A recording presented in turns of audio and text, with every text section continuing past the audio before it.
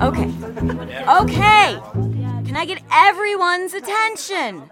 We need to finish at least one run-through. Alice, this guy is totally going to botch the line because he's a Neanderthal. Who are you calling a Neanderthal, you pretentious douche? What the hell is this? Oh, thank goodness. Beverly, we need... Get these clowns out of here. Shouldn't you both be writing?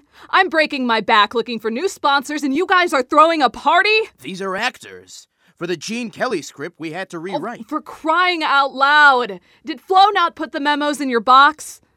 Listen, Duke stole the script and took it to television. We need to start from scratch. We need to write it all over? Oh, my God. I think I'm going to hurl. Are we still even getting paid? The year is 1951. The New City radio broadcast struggles against the rise of television. With their careers on the line, the radio team has but one season to save the station. This is Writers at the Edge, Episode 5, Hobo Joe. And you're saying this does what to his what? Look, man, woman, you put it around the stiffy and it stops babies dead in their tracks. What are you talking about, a stiffy? What the hell's a stiffy? Yo, where you from? You ain't never made love to a broad? No, I'm a woman. Exactly what does Teeny Weeny sell? Condoms, oh man. Seriously, the people want the sex, but not the responsibility. Now, one roll of this around his woody, and when he puts his dick... That was Teeny Weeny condoms. They don't have any demands, but I think you guys should use the word stiffy a lot. What's a stiffy? Don't act like you don't know. I don't know. Okay. Teeny Weeny condoms. How does that fit in with our show about Goldilocks and the Three Bears? Well, maybe Goldilocks finds teeny weeny condoms in Papa Bear's dresser, and she says, "This one's too small." No. Club 2.0 soda sounds like a delicate brand of club soda that, much like fine wine, will age with time. It would be a pleasure of the New City broadcast to help advance your brand. Finally, someone who understands where we're trying to go with our market. I just want to make sure that when you're representing our brand, that the characters drinking it are a certain type of people. And what type is that? Not anyone of a particular shade. Who is that? No one. What do you all have so far? So Cinderella falls down a flight of stairs, and when she lands, she says, If only I'd bought these glass slippers from Perry's Heels on 5th and not these cheap shoes from those swindlers at Larry's Heels on 11th, then my ankle wouldn't be broken. She can't move until her fairy godmother appears and says, Don't worry, Cinderella. I'll fix you right up with this bowl of Colonel's Mustard's magical macaroni. It's so magical it even heals bones. We can't say that. It's false advertising. Fine. So the fairy godmother fixes her ankle with real magic. Then her fairy godmother leads her outside where the moldy pumpkin and rats are tied together. She's about to turn it into a horse and carriage when Louie's limo service pulls up and runs over the pumpkin and one of the rats. Joe's exterminators have to kill the rats. They can fumigate the house and kill the stepsisters. What about teeny weeny condoms? This whole episode is being primarily funded by Lucky Children's Bookstore. We can't talk about condoms. Then what are we going to do with the gynecologist? I know what I'm gonna do. It's 5 o'clock, which means I can go home now. Sit back down, Willie. You're not leaving this building until this episode is finished.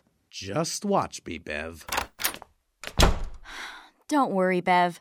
Cliff and I'll finish the episode. Not without Willie, you won't. He doesn't do anything with his time but go to that seedy bar on 7th after work. Follow him and get this episode done tonight, or I'll cut all of your paychecks in half.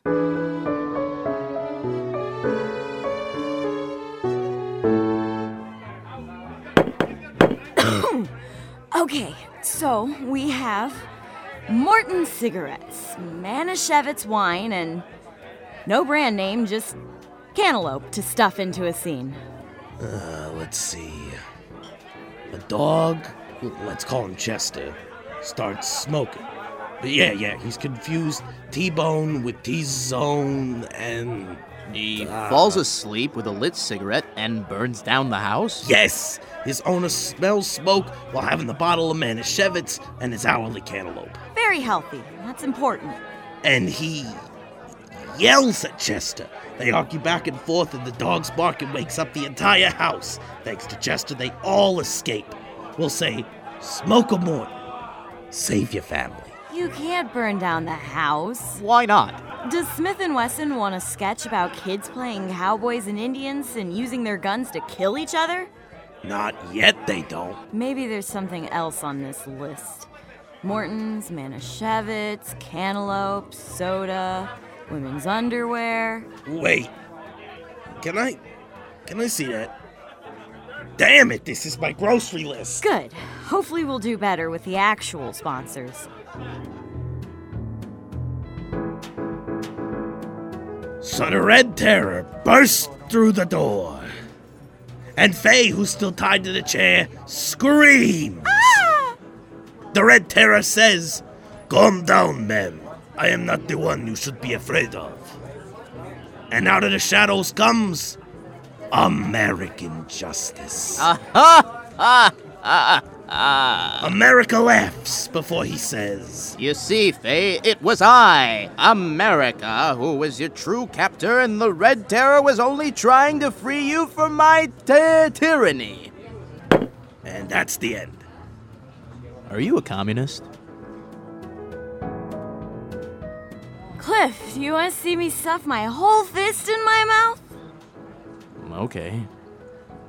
Oh my, Steinbeck! Willie, look at this! Alan, what is this? I think we're officially out of good ideas. Alice, get your hand out of your mouth and let's go take a walk through the park. We need to clear our heads and finally get these creative juices flowing. The right way. Oh, the right way. Oh, you'll see. I forgot how pretty the park is at night in this city. The grass feels so soft. Soft. You see, that's the thing about the great outdoors. You gotta give it, you gotta give it the stuff. It's that corporate stuff that makes the world go round. Benjamins and Franklins changing hands and keeping the fat cats fat and the public unaware of. Ooh. See, that's the problem with kids like you. You got no problem complaining about the world, but you're too afraid to be the ones to change it. You're just a soggy donut. What did you call me? Yes, right, I said it. I have vision, beliefs. It's far more than some misguided Steinbeck groupie's wet dream. It's about making good, honest, positive change in this country. Nobody understands. If they would just give Oh, communism... Willie, cut him some... What's his name? Pie, cake, money... Slack! That's it, cut him some cake. He doesn't mean any harm. He's got a point. We need to come up with something that the sponsors want soon, or Big Bad Bev's gonna have us on a platter. Why does that dame gotta be so mean? We put in good work and all she does is say that it isn't good enough. She's just sore because her husband is a... Damn it! Ooh, Oh my God, Willie!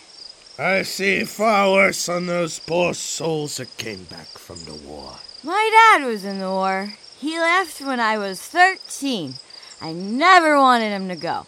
For a long time, I was angry. My mom had to make her own way for a while. Jeez, Alice, way to bring down the mood. You're really throwing off my buzz. You're throwing off my what? Just keep making those sounds funny, man. You simpletons will never understand. Stop picking on Buzz. He's helped out a lot more than you have. Ah, quit it. Just because you're pretty makes you think you can boss me around? No, it's because I'm head writer that makes me think that. You really think I'm pretty? Is anybody gonna help me up here? Don't you fear my elderly friend in need. I shall save you. Oh, please, God, no! Hero flip. have been thwarted. Oh, for God's sakes, I'll get myself up. All right, well, enough of this frivolity. Don't we have something to do? Oh, no, don't remind me. The show is going nowhere. What the hell does frivolity mean? Come on, Alice. You've given some of the best ideas this old gook has seen in years. Now you gotta give it another shot. You're gonna be like that hobo over there. Nobody remembers Hobo Joe. But these sponsors are giving us crap, and we can't incorporate every crap product. Hey, to hell with your sponsors. You do what you want and you make it your best. Thanks, Hobo Joe. And thank you, Willie. Yeah, Hobo Joe. Will anyone ever remember Hobo Joe? I surely don't. But make sure to tune in to the next episode of Riders at the Edge. This episode of Riders at the Edge was written by Steve Allman, Matthew Brousseau, Mark Child, Ashley Coven, Derek Greenwood, Andrew Hofert, Angela Jackson, Samantha LaFountain, and directed by Matt Brousseau. Featuring Bob McCarthy as Roger, Christian Isley as Duke, Jason Acevedo as Cliff, Natalie Van Sistine as Bev, Tara Keneally as Alice, Taylor Gerard as Buzz, Tayshawn Farr as Flo, Tom Bowman as Willie, plus the voice talents of Angela Jackson, Brendan Taylor, Matt Brousseau, and Mark A. Child. Music composed by Rebecca Neistat, Assistant Director Angela Jackson, Production Assistant Natalie Van Sistine, Recording Engineer Rebecca Neistat, and produced by David Pierczynski. Concept for Riders at the Edge by Jocelyn Pierce. This program was produced for the Columbia College Chicago School of Media Arts Radio Department, Barbara Calabrese Chair, and WCRX-FM, the student-run radio station of Columbia College Chicago.